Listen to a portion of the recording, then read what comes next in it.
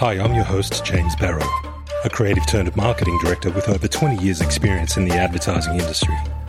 Join me as I go behind the scenes with a range of innovative thinkers. Hear what inspires them, their processes, and the methods to their madness. Find insights that can help unlock your creative potential and apply them in your life, career, and business. Right here on the B-Side with James Barrow. What does it take to lead the merger of two agency brands into one culturally aligned, growing business force that has quickly become one of Australia's leading media agencies? On episode 28 of the B-Side, I speak to Imogen Hewitt, CEO of Spark Foundry Australia. A true marketing powerhouse, she was listed on Campaign Asia's 2017 and 2020 Women to Watch list and has been recognised on BMT's Women in Media Power list every year since 2017. She talks about building a career, working in creative and media, and how this experience fostered her ability to think across disciplines and channels, giving her a hybrid strategic point of view, and how she has applied this strategic lens to the challenges faced as a new CEO. We discuss why there aren't more strategists and creatives in CEO roles, why marketers and marketing agencies aren't better at marketing themselves. We jam on what makes a successful client-agency relationship, how creative and media agencies can work better together, and the importance of having a deep understanding of our customers, the context they're in, and the value they derive from marketing interactions in order to create truly successful campaigns. Imogen is brilliant, down-to-earth and inspiring. It was so refreshing to hear her no-nonsense views on strategy, the industry, leadership, and what it takes to run a media agency during these challenging times. I thoroughly enjoyed this chat, and I'm sure you will too. Cheers. This is another one of our in-the-house sessions, and I am in the house. We're all still in lockdown with the wonderful Imogen Hewitt. How are you going, Imogen? I'm great. As great as you can be, having been locked in my house with my immediate family for getting on for 9 weeks. I know. I was just thinking about how I started one of these in-the-house sessions. I thought it was so clever because it would be like this freak little sort of segue away from the standard podcast back in April 2020. I thought, I'll do one or two of these things and I'll go back to normal. But I've literally done pretty much every single episode since. I know we have a raft of new people that have joined the agency over the course of the last sort of 18 months or so. And it's been phenomenal to realise how many of those have never been in the office or seen their work colleagues. It's a very, very strange state of affairs that we're all living through at the moment. It is kind of weird, isn't it? My daughter has essentially been in lockdown her entire life. Yeah, that's wild, isn't it?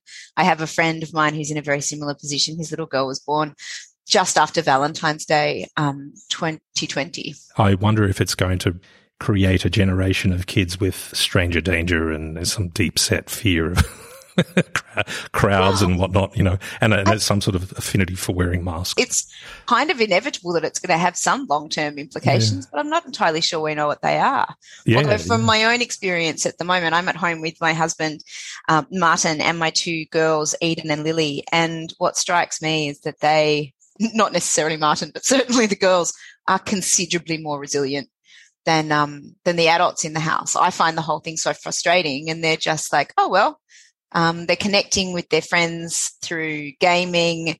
They're doing their schoolwork on video. Obviously, the kind of, the pent-up energy is a bit of a challenge to manage, but they're choosing a sense of normality, which I think is a really interesting insight into kids and their ability to, whatever is normal to them is normal. Yeah, it's a fascinating insight, isn't it? It's really, really interesting to watch. And that might be a really good place to start.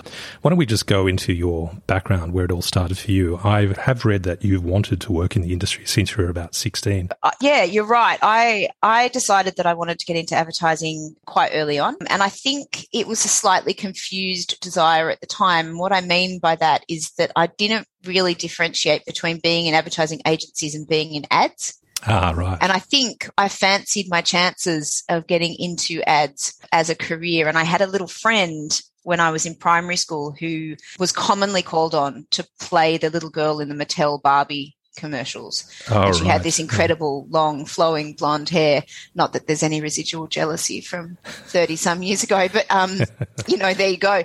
So that's what I was interested in. And her dad, interestingly enough, was Alan Wooding, who was a creative director, quite successful creative director in the 80s. So that was kind of my glimpse into this sort of glamorous what I perceived to be very glamorous industry. And then at the same time, I loved magazines. I still do, actually. But there's the glitz and the glamour of all of that, and the shiny pages and the beautiful people and the kind of, the reflection of popular culture and cool products and packaging and all of that sort of stuff. I just was always fascinated with. So I said to my mum and my dad when I was very young, probably 15 or so, this is what I want to do. My mum particularly said she thought it was a terrible idea, and that I would be surrounded by people. I'm not quite sure what the language protocols on your podcast are, but I believe, and we can change it later if you tell me. You can swear your head off, it's fine. No she said, you'll have no job by the time you're 40 and you'll be surrounded by wankers.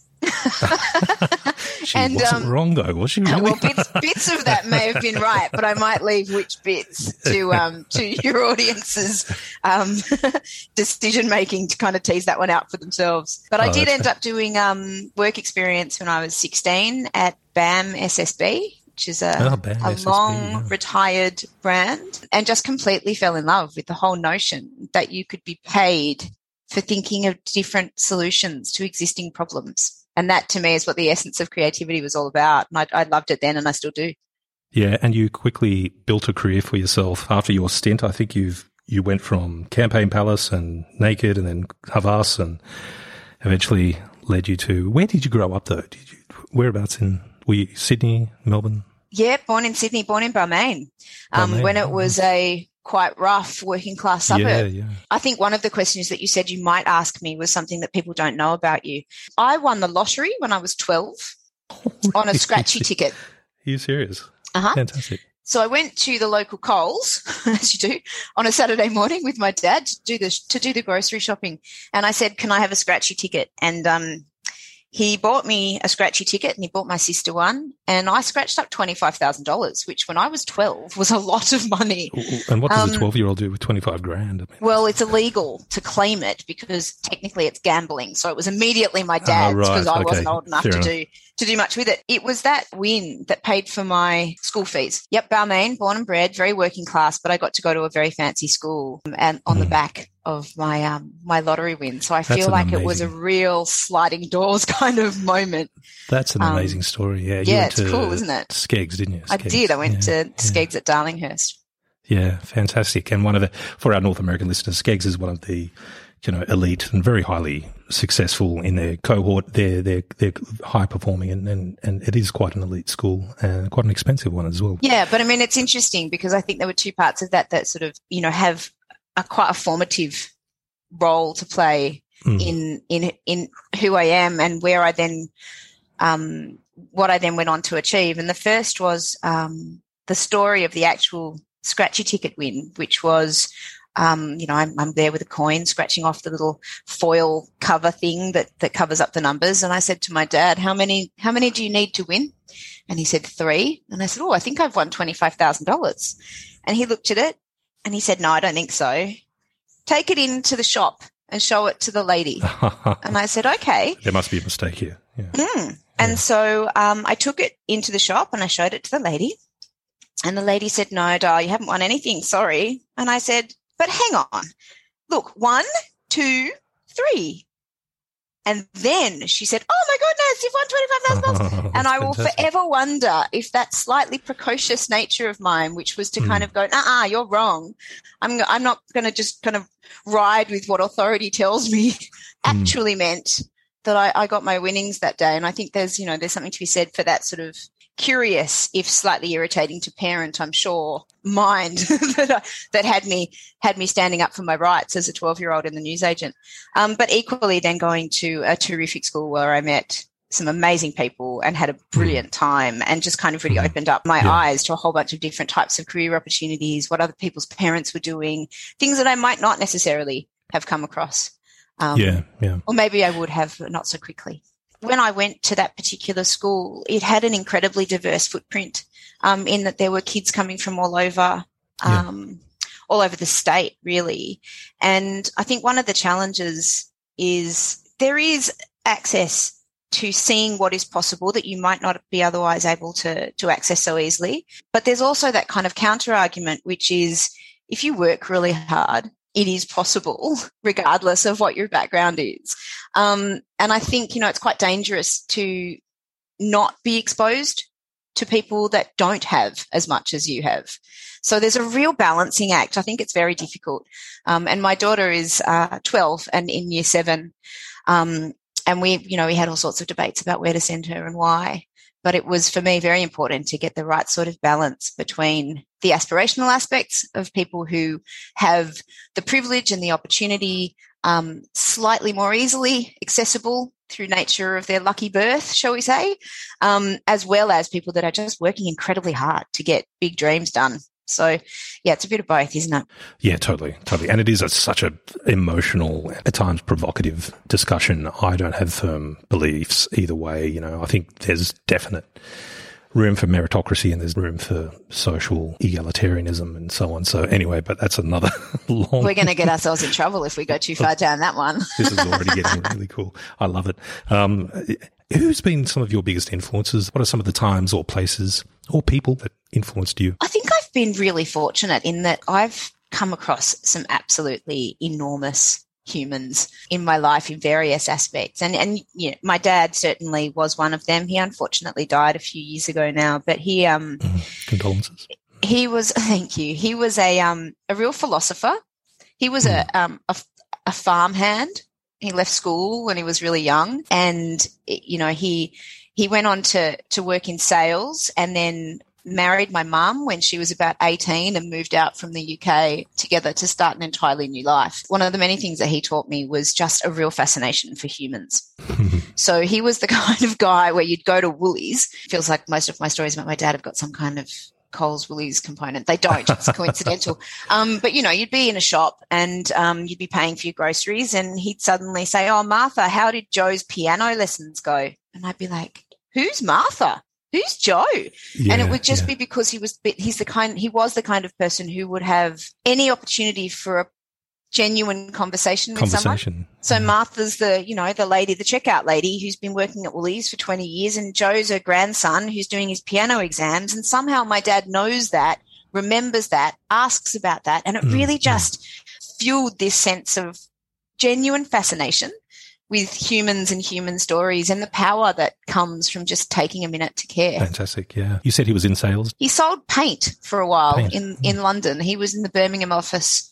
My mum was in the London office. They met over the phones, which is a curious story, and then moved out here. He then took himself back to TAFE and subsequently launched his own company as a hydraulic engineer. He did a lot of things for his, 14 years in formal education and life that started as a farmhand in Birmingham. He was terrific. Yeah. But there's also just myriad people through the course of my career that have just taken a little bit extra time to kind of listen to what I was trying to do or what I was trying to learn, or, reacted with positivity to my kind of endless curiosity about what they were doing and how they were doing it so well. There was a quite young Tim Parker, who was the managing director of FCB when I was there, when I had just come fresh out of uni. And he had come, I think, back from Hong Kong. And he was just the kind of guy who paid attention to the culture of the agency. He took an interest when he didn't necessarily have to. He listened to my gripes, of which there were many. And not about the job necessarily, just about life as a 20-something-year-old trying to get a go. I had huge support from Reg Moses in my time at the Palace, from Mark Sarif, who took me under his wing and said, "Yes, there is a strategist in you somewhere. Let's eke that out." From Mike Wilson, particularly out of the founders at Naked, who I spent 15 years of my career working with and who taught me an enormous amount about what good human-oriented leadership looks like, and how to make almost every day have at least a period of hysterical laughter in it, which is, I think, good for the soul and good for the work. And, the team at Publicis, who I'm relatively new to still, but have really demonstrated what care looks like in relation to running a business. Yes, it's important that we are turning our strengths to delivering a commercial outcome, which is positive for the agency and positive for the group. But Mike Rebello and Paulie Grant and Henri Raymond, who are basically the three people that lead the whole of the Publicis group for Australia and New Zealand, have been an exceptional example of getting the balance right between doing things for profit and doing things for people, particularly over the course of the last, 18 months or so. So yeah, there's lots. There's, myriad examples, I think, of just really, really compelling, brilliant people who I've stolen bits and pieces of insight and repurposed some of their magic in the forging of my own career. Through COVID last year, it was really, well, we're still in it, but through the initial stages of COVID, I found myself kind of newly having taken on the CEO position. There were lots of people that didn't really know me very well yet. We were in lockdown. We're all in our houses. And I think that the fact that I had spent so long as a communication strategist and was so fascinated about words and how to get those words right was a real unexpected asset, because I literally found myself crafting, addresses to our team and all staff meetings and thinking very carefully about how do you manage people's emotions when there's so much uncertainty, and what can I say to give them as much clarity and remove as much fear as I possibly can without pretending that what is going on in the world is not going on in the world.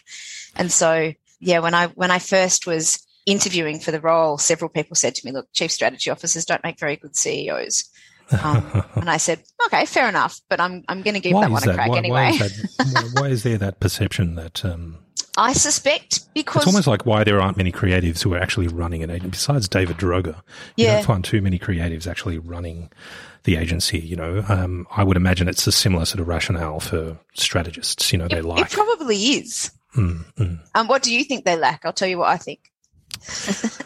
Yeah, I think it's really hard to your sense of worth as a creative and I think as a strategist is based on the outcomes, and the success of those outcomes. And I think there's a lot of value placed on that, both internally as well as how you're perceived by your peers. I think it's really hard for people to step away from working in the business to working on it.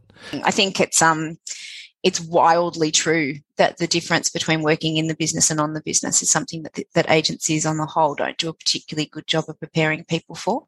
You are promoted and celebrated and supported to get better and better and better at your craft. And then all of a sudden someone goes, here's 20 people to look after. And you go, but I don't know how to do that. And there's not a lot of training. Well, there's actually much, much more now. But, when I was, coming up through the ranks and acquiring kind of people to manage, it was pure instinct. There was just no one sort of sat you down and said, there is another craft skill here, and that's in leadership and management of people. So you asked me a minute ago about some influences that I've had, and I think some of those influences that I have had from the perspective of luck rather than planning were very, very good leaders and very clear on how you prioritize people and still get to great outputs.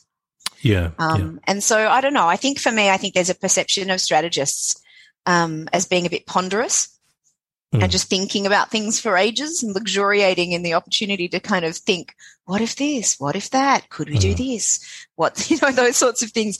The reality of being the CEO is exactly the opposite. So whereas a chief strategy officer, I would get, like a week or a couple of weeks to think about a big challenge on behalf of a client and how we could kind of peel back some layers of the onion and get to the real heart of what the issue is and how we find something that connects with people enough to change the way they behave around that issue. That thinking time is flipped on its head in that I have 1,000 questions a day and about 20 seconds each to think about what's the best answer. So the thing that runs through both of those really strongly for me is understanding of people and instinct. I believe that instinct is not myth. It's just a very quick shortcut from experience. How do you quantify instinct when it feels like we're talking about the gut feel and so on?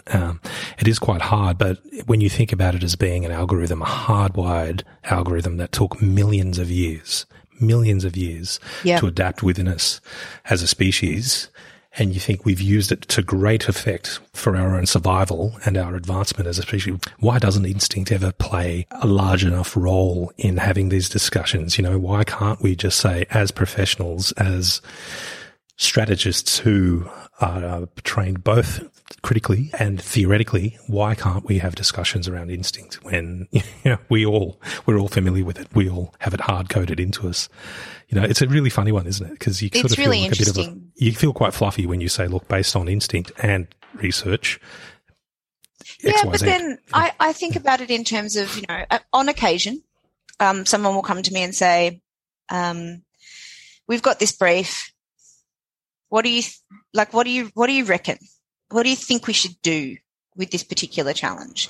And I'm comfortable enough in my own skin and in my own levels of experience that if I feel like I know the answer, I'll tell them. So if I feel like if I was you, I would look in this area, I'd really have a big think about, whatever it is, issue ABC. And they say, how did you do that in 20 seconds? And I say, I didn't do it in 20 seconds. I did it in 25 years. Yeah, exactly. Yeah. That's the manifestation of instinct for me. It's not really just, I have a feeling. It's just, as you say, this kind of deep wired. I've answered these questions many, many, many, many times. And that experience gives me the right to leapfrog to, I think if I was you, I would do this first. It's really quite interesting. It's a similar discussion I've had with people with creativity. Like, it's all there, like this common sense survival instinct, whether it be directed towards smaller problems that you may face within a marketing campaign, for example. It's still, there's a problem, we have to overcome it, and our survival, not so much survival, but our progression rides on solving this problem, right? So, and you kind of go, it's similar to creativity. Everyone has it, but for some reason we all just sort of stop using that inner or listening to that inner creative voice. I guess more of a tangent that I went on, but how do you stop yourself though, as the CEO? How do you stop yourself sometimes from just wanting to muck in and do it yourself? It's that thing when things get a bit hairy and it all becomes a bit too difficult, deadlines are looming and you go, oh God, I could just do this. How do you stop yourself? It's a really, really, really good question. Sometimes I don't is still the answer. Sometimes I still jump in or wade in or irritate my strategy team by saying, hey, I reckon maybe we should do this. They're very accommodating of my desire to still have a connection to the craft that I've spent a lot of my career doing. I love it really deeply. I think it's fascinating. I think it would be a bit wasteful to just say I'm never going to use that part of my experience again. But at the same time, I think most leaders have to go through the experience of letting down smart people by not allowing them to do what they need to do in order to realize that sometimes it's not worth it. There's two sides to this conversation, I think. One is if you stay so close that you are not allowing people to function to the best of their ability, they leave because that's demoralizing and doesn't get the best out of anyone. People don't learn, people don't grow. You might minimize some mistakes, but you won't maximize someone's potential. It's quite uncomfortable if you think they're wrong, but that brings me to the second part of the equation, and that is people might not do it the way that you would have done it, but they might do it better. Yeah. And that's a brutal realization.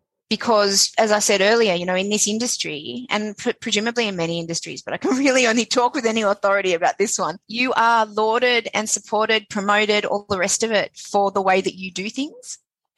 And so then to let go enough to realize that the way you do things is not the only way that they can be done is quite a difficult thing to do. But again, if you don't do that, I think you compromise your own potential to keep learning, and you definitely compromise the opportunity that some brilliant emerging talent around you has to really flex their muscle.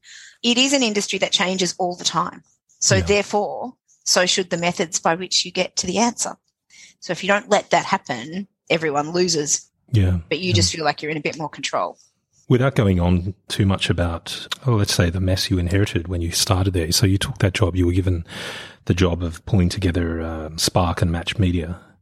You inherited a culture that was somewhat in the doldrums to a certain degree, but you turned that around quite quickly, both from a commercial success standpoint as well as satisfaction and retention and morale has lifted.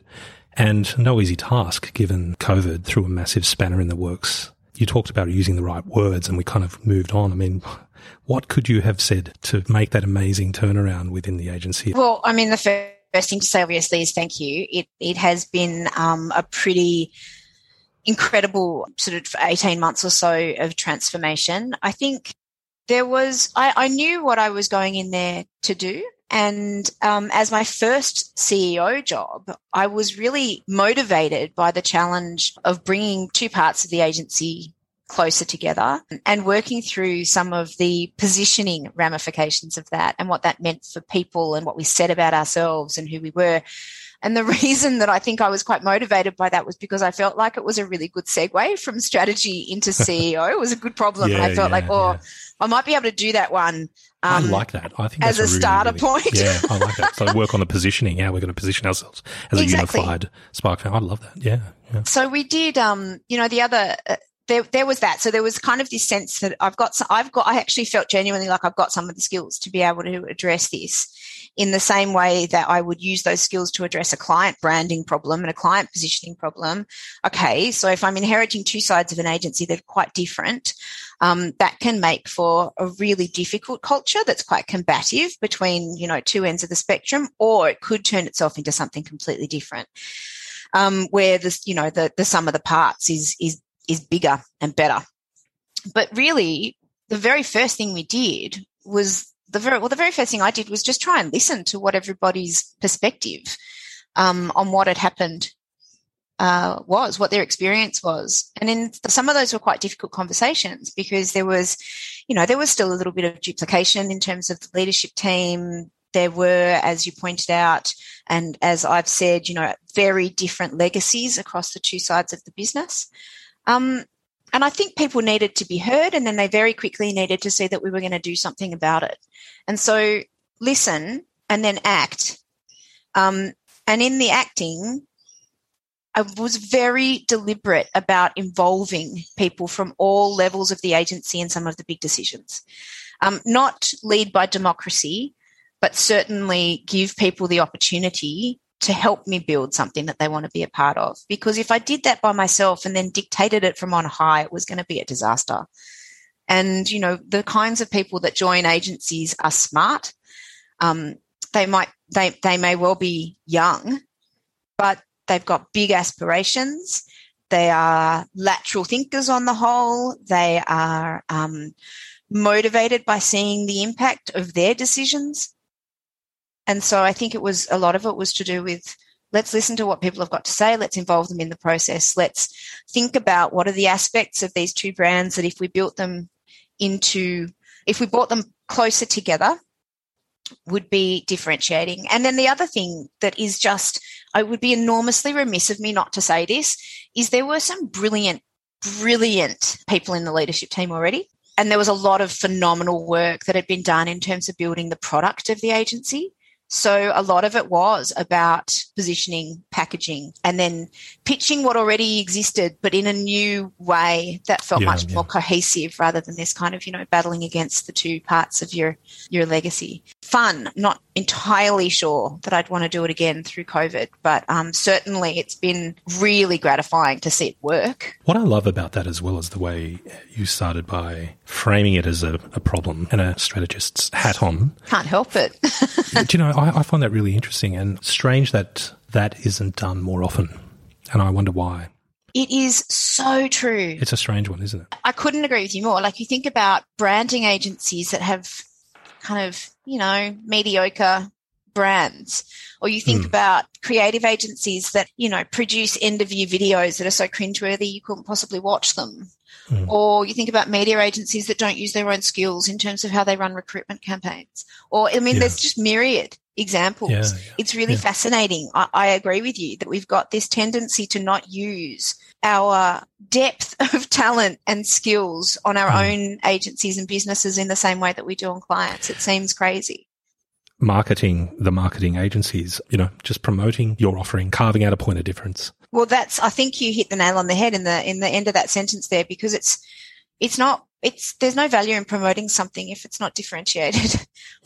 There's no point promoting something if you don't really understand who it is that you are and what your people turn up to do every day. Beyond the mechanics of getting great work out the door, there has to be, what is it beyond that keeps them there and motivates them. And a lot of agencies don't spend a huge amount of time on that, because I think we've kind of rested on the laurels of it's a pretty sexy industry, and for years and years it's been kind of cool, and creative services based jobs are interesting and attract lots of charismatic leadership. That's not a statement about myself, by the way. I've worked for lots of really charismatic leaders, but all of that stuff becomes a little bit of a safety net. And then we don't invest the time necessary in saying, yeah, but what do we do that's different to what other agencies do? And how do we do that differently? And what product are we developing that allows us to credibly claim that particular position? And how are we creating support networks and training opportunities and nurture for the people that are spending very long hours working for us and for our clients? And it's not really until you answer those sorts of questions that you can go out there and talk about things other than we won an award, which is a reflection of the work we did for someone else, not a reflection of the work that we did on ourselves. As part of the positioning and the purpose work, vision and values work that we did very early on after I started the role, we also then developed, classic strategist, some strategic pillars and initiatives underneath each of those, which were around people and product and profile. People, product, profile, yeah. And they were exactly that. They were about what are we going to do to make this a place that people want to come and work at and want to stay at? What are we going to do that is going to continue to enhance our product so that it remains relevant and future focused? What are we going to do once we've done that to announce those things to the rest of the industry in a way that is not just look at our new campaign that we just launched? And so we've, over the course of the last year or so, we have launched, sounds funny saying this, I feel like I'm stuck in the 90s. We've launched a blog. And the reason that we've launched a blog is because we're not allowed to launch a website. So I have to call it a blog. Let's hope that there aren't too many Spark Foundry listeners in the US and I get in trouble from corporate headquarters. Why? Is that a head office mandate? It's because we're not allowed to mess around with the branding on the website. Oh, fair enough. But in that, there is a very deliberate mix of what does the industry look like this week? What's my opinion, not mine, but, various people across the agency, what's their opinion on things that are culturally relevant? We've got stuff in there about COVID. We've got stuff in there about measurement. We've got stuff in there about representation and inclusivity. We've got all sorts of different opinions represented there, which for me is much more of an opportunity to have people see the way that our people think, not only connected to the output that we enjoy delivering on behalf of our clients. So it's a very, very valid point, I think, that agencies aren't particularly good at it.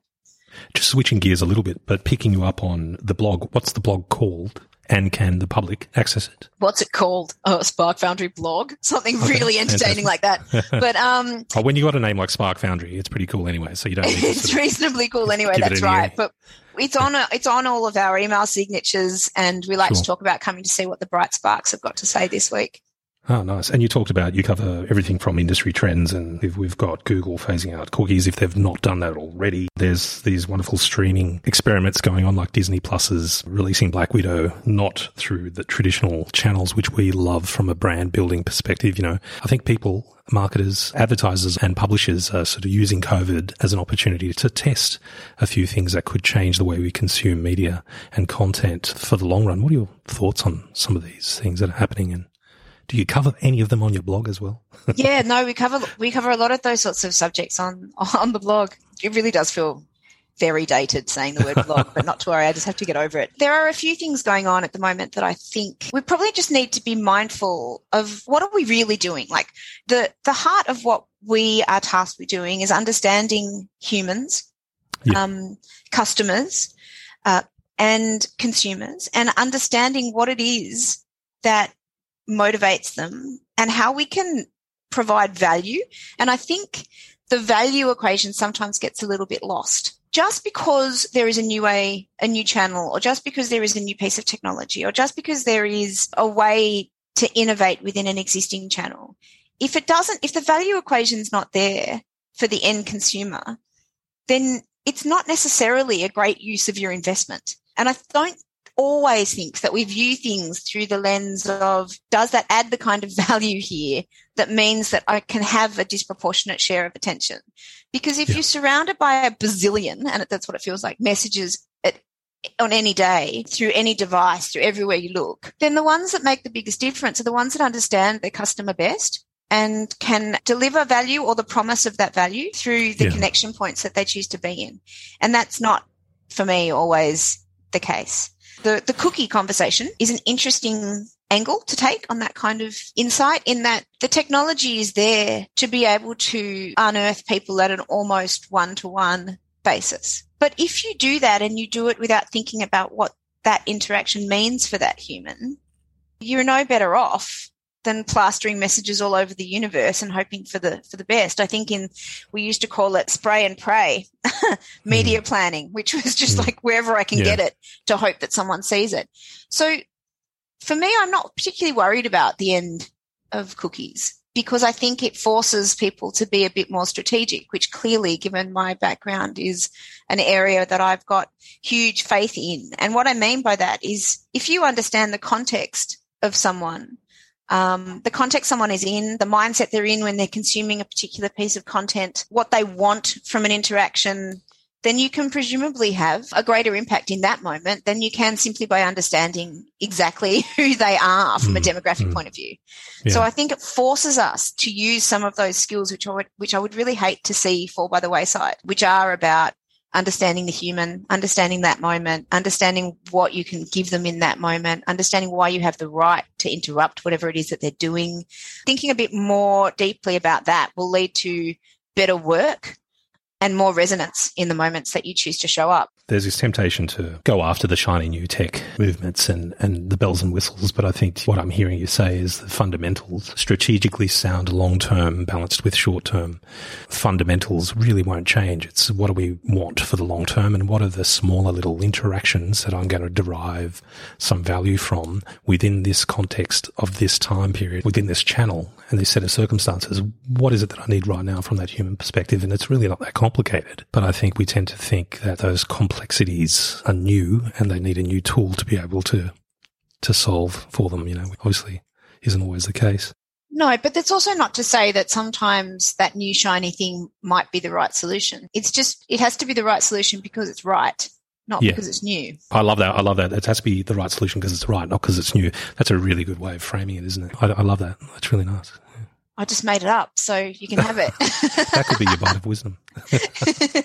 Yeah, exactly. I was just touch on a different or an additional kind of area, I suppose, that you mentioned then, and that is, you know, this sort of long-term brand building versus short-term acquisition. And I feel like they don't need to be in a fight.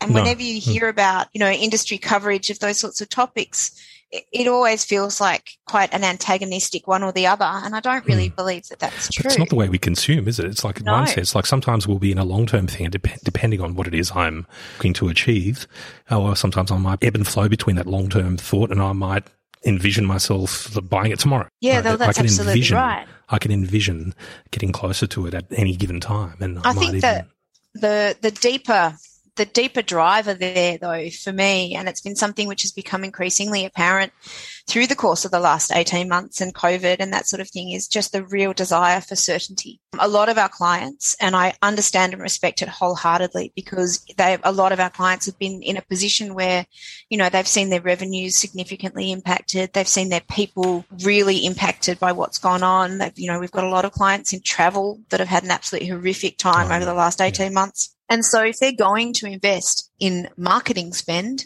they want to know what they're going to get back because they need it back to pay for the people that they're trying to maintain jobs for. Like, it's a pretty simple but really meaningful equation. But the worry I've got is that it's just easier to prove short-term acquisition than it is long-term brand effect. But that doesn't mean that it's more powerful. If only you could measure the brand effect on that incremental level, like every 3 months or something like that, as opposed to half yearly or yearly. And if you think you've only got 3 months or 6 months to make a commercial impact, you can only measure the commercial impact within the time frame you have. So it becomes completely self-fulfilling. At risk of sounding like a plug, one of the things that I inherited at Spark was just a really embedded, very highly skilled data and analytics team. And they'd been in the business for over a decade, which is quite an unusual reality, because most agencies are outsourcing it, or they have a specialist division that services multiple agencies or something. Well, you know, with my work hat on, and you do partner with Macquarie University, which is where I work, not that this blog, Now you've got me. I'm calling my podcast a blog. But it's contagious. Not that this podcast is a Macquarie University one, but I was so impressed with your group of scientists, for lack of a better word. They weren't your traditional, I guess, media or advertising analysts. They were, or researchers. They really came from a scientific perspective, and they could be working at MIT or they could be working at Apple. They just so happen to be working at Spark Foundry. Extremely pleased that they are working for us, yes. Really, really interesting, yeah. But anyway, that was just a side note. What makes for a good client, though, would you say? I think it has to start with value alignment, the way you work and why you work, and what it is that you deem success to look like has to be something that is explicit and shared. And if it's not, it can be a very difficult relationship from the get-go. A lot of people say, that you get the answer that your brief deserves. And that kind of implies that if a client doesn't understand their problem, you're not going to get a great solution. Can I say it? Shit in, shit out. Well, there is that. But I'm going to be a little provocative and say, I don't think that's always true. I think sometimes you don't know what the problem is. But if you are open-minded enough and you have enough trust in an agency relationship where you can tap into those minds to help you determine what that challenge is, if you're open to that and you've got a relationship that can facilitate it, then you can get to really interesting places. How would you feel, though, if your client said, look, I think these are the problems we're facing and we're not 100% certain. Can you help us? How would you feel about a client if they came to you with that sort of challenge?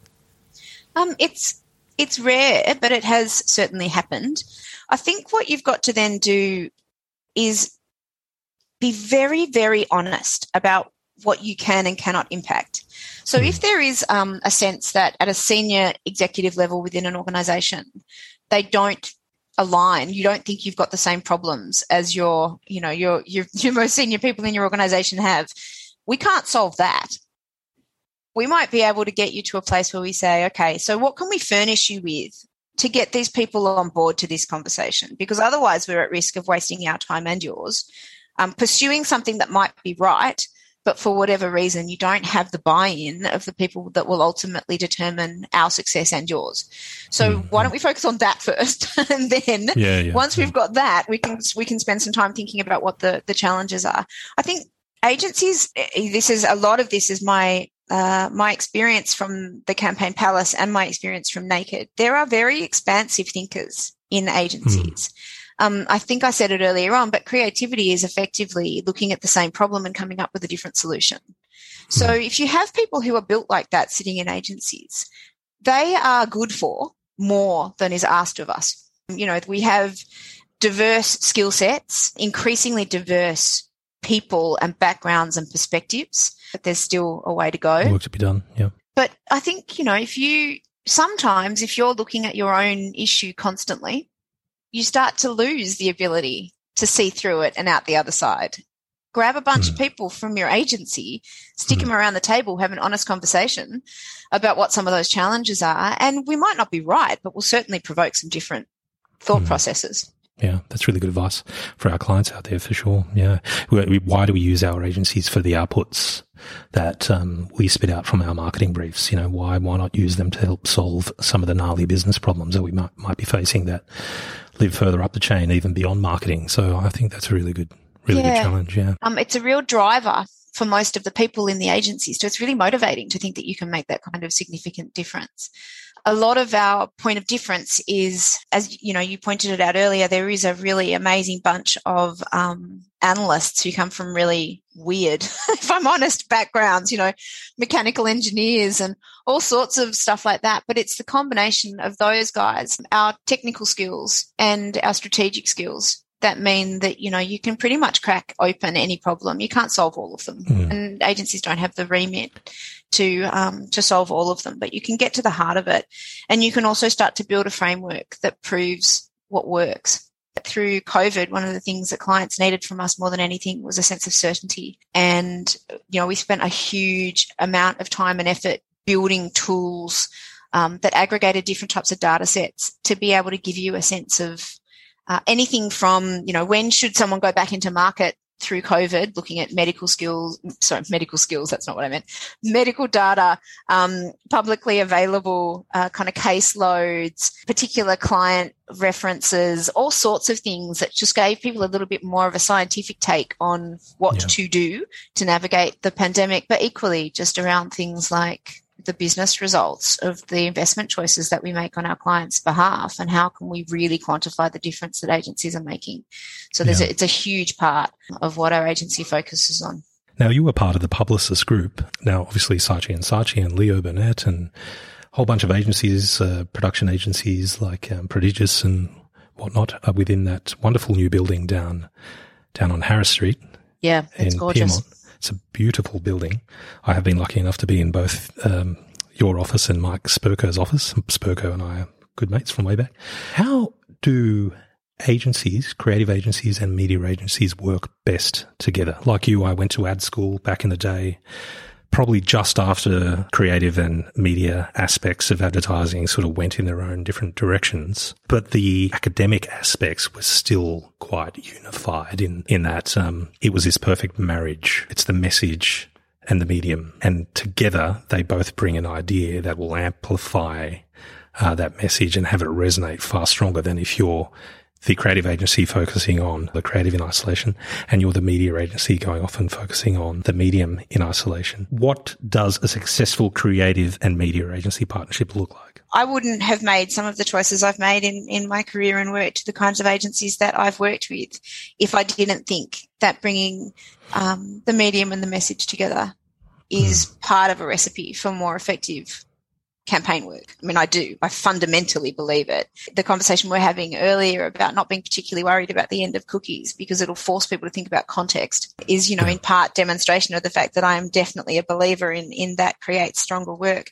But the provocative part of my answer is that, I'm just old enough to have been in my first job in a creative agency that had a media department in, 1998, 99. Just before media agencies split themselves off. I think those agencies split themselves off because they, frankly, just were really just completely pissed off with the false hierarchy that dominated agency discussions at that time. So when I say it's better now, in some senses it is, because what has happened over the course of the last 25 years or so is that incredible hierarchy of, you can't talk to the creative teams. You have to knock on the door at 11 o'clock. You've got 5 minutes before they go to lunch, and you're not allowed to address anyone by their first name, and you have to look at the floor while you do so. I am exaggerating, but only a little. No, I get it. I get it. Yeah. That culture doesn't exist anymore. Yeah, and thankfully so, right? I mean, really. Yeah, I was very fortunate in that the agencies that I worked in and the creative people I had access to at FCB and then at the Palace and then at Naked, that kind of bullshit hierarchy was not part of those cultures.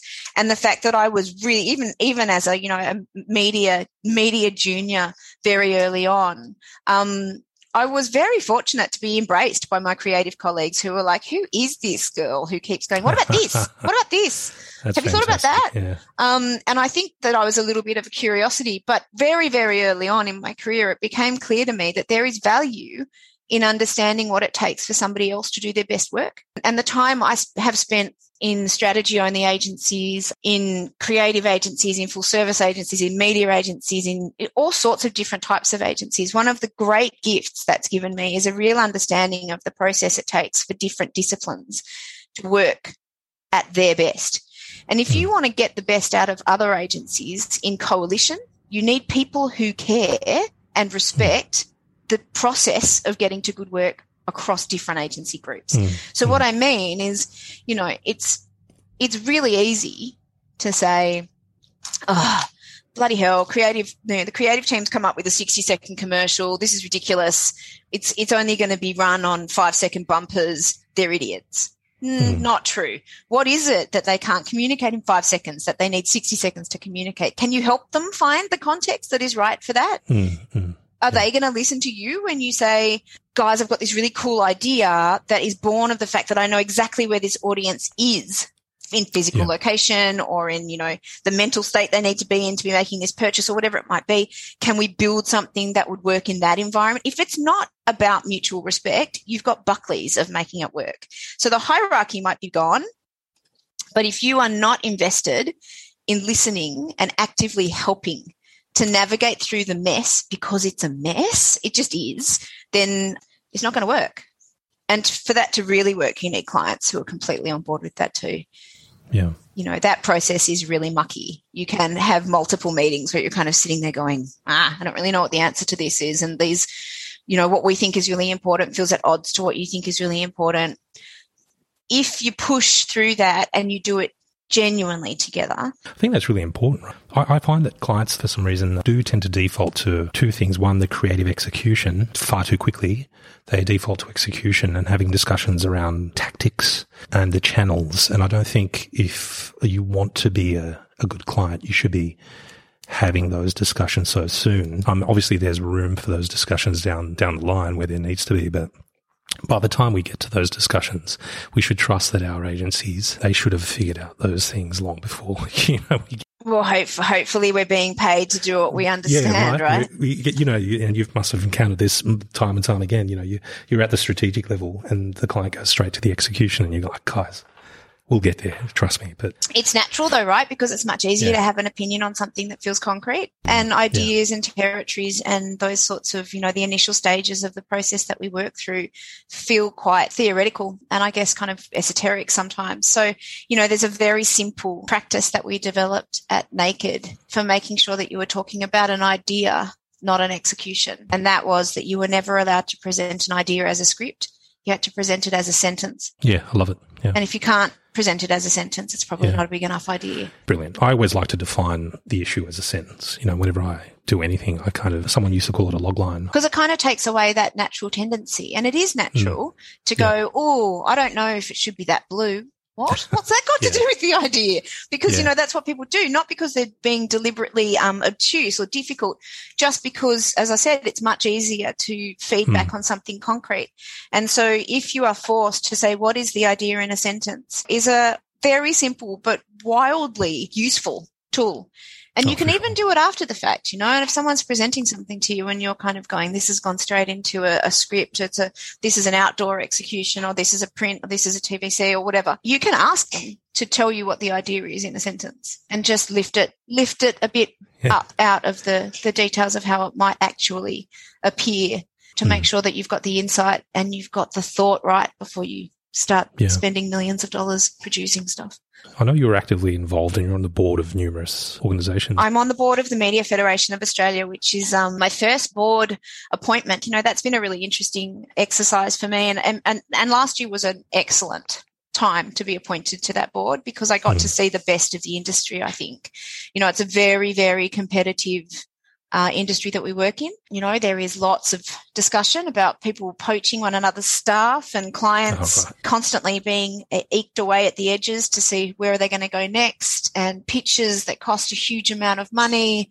Well, there's a lot of discussion around ethical pitching. I think I might be using the wrong term. I think there was a few people, Baxter and who else, a few others on that board or that initiative to try and ensure that there is some code of conduct around pitching that the clients can agree to. Which has now actually been executed through a combination of the AANA and the MFA. So there is sort of some guidelines around what fair pitching looks like, or we're certainly getting there in respect to that sort of thing. That was Baxter. Was actually one of the founders of Naked, so I worked with him for a good time. That's right. A few years ago. Yeah. He came out, I think it was Mumbrella, maybe 2019, with his big push to ditch the pitch. That's right. Yeah. And that's typical Baxter in that it's catchy and it's a big, bold statement. I don't think we're going to ditch the pitch entirely. But I do think that there are ways to make it a more effective and less taxing operation for everybody involved, for sure. But, that what I was just going to say about the MFA last year is that it really, because the industry was in such turmoil, because the world was in such turmoil, I got to see the best of what can happen if you have otherwise deeply competitive forces come together for the for the betterment of the industry and the people within it. There were a lot of initiatives that were developed last year, which were really about, providing mentorship for people that had lost their jobs, providing free training and access to people that were out of work now but didn't want to get out of the industry. A lot of things which had a real collective community spirit about them, which is pretty unusual in advertising agencies. Well, it is really. It goes back. You could probably say to your mum when she said to you as a 16-year-old that it's filled with wankers and no one's over 40, but it was probably, what do they say? These sort of circumstances bring out the best in people, It's like, if you want to really test the mettle of your people, then throw a big challenge their way, a real gnarly problem like COVID-19. That'll really show the true character of those who work with you or who you're surrounded by, right? I mean, it's all great to be nice and friendly when things are going well. It's so funny, isn't it? Because we're not very nice and friendly when all things are going well. That's funny, though, We were much nicer and friendlier when things were going really, really badly, and no one quite knew whether or not we were all going to come out the other side. Yeah, we're a cynical bunch. I mean, it's just by the nature of being strategic and creatively minded, right? But I mean, what I really liked about all of this is when the shit hit the fan, how open and empathetic everyone seemed to be in an industry that it didn't otherwise present that way. You just look at campaign brief at any given moment, and I just go there for the comments. It's just freaking awesome. I think there's quite a few people that just go there for the comments. Yeah. It's a brutal testament to just how vile we can be on occasion. Totally. Look, I understand it. I'm coming to the end of the 1 hour block. I promised I'd take you for, and I will let Emily have you back. But look, why don't we just, I just wanted to finish off on if you could give 16-year-old Imogen a little bit of a bite of wisdom on what it takes to build a successful career in this industry and become a successful leader in it as well. I think if I had that opportunity, I would tell myself that, one, it's actually going to be fine.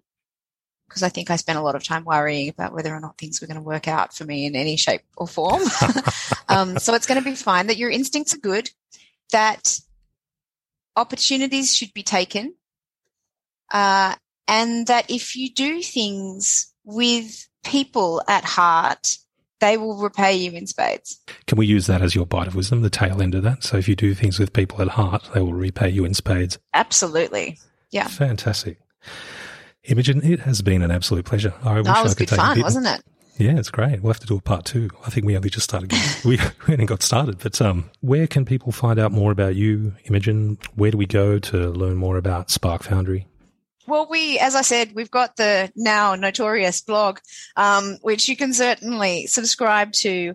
It's best accessed probably through LinkedIn actually at the moment. So there's a lot of our content that's republished on LinkedIn. You can follow us there. We're doing our best to add in a meaningful way to the trade press, so you can get a glimpse of what our fabulous folks think about any number of topics. It's Spark Foundry. Type it into Google, you'll find us. We have the ways, we have the means, we have the tools. That's right. Awesome. And this isn't a blog, it's a podcast. And thank you so much for being on it. My absolute pleasure. Thank you for talking. It has been an absolute pleasure. Thank you so much, Imogen. And stay safe. And we'll speak to you soon. I'll go and work out what my children were trying to bug me for a minute ago. Cheers. All the best. See you later. See ya. Awesome. That was great. That was great fun. If you'd like to find out more about me or the B-Side podcast, please visit jamesbside.com. That's one word, jamesbside.com. And you can follow me on Instagram at B-Side Podcast. If you have any suggestions or feedback on the show, please email me at hello@jamesbside.com. And don't forget to rate, review and subscribe. The B-Side with James Barrow is produced by me, and I really hope it's helped unlock your creative potential. Thanks for listening, and until next episode, cheers.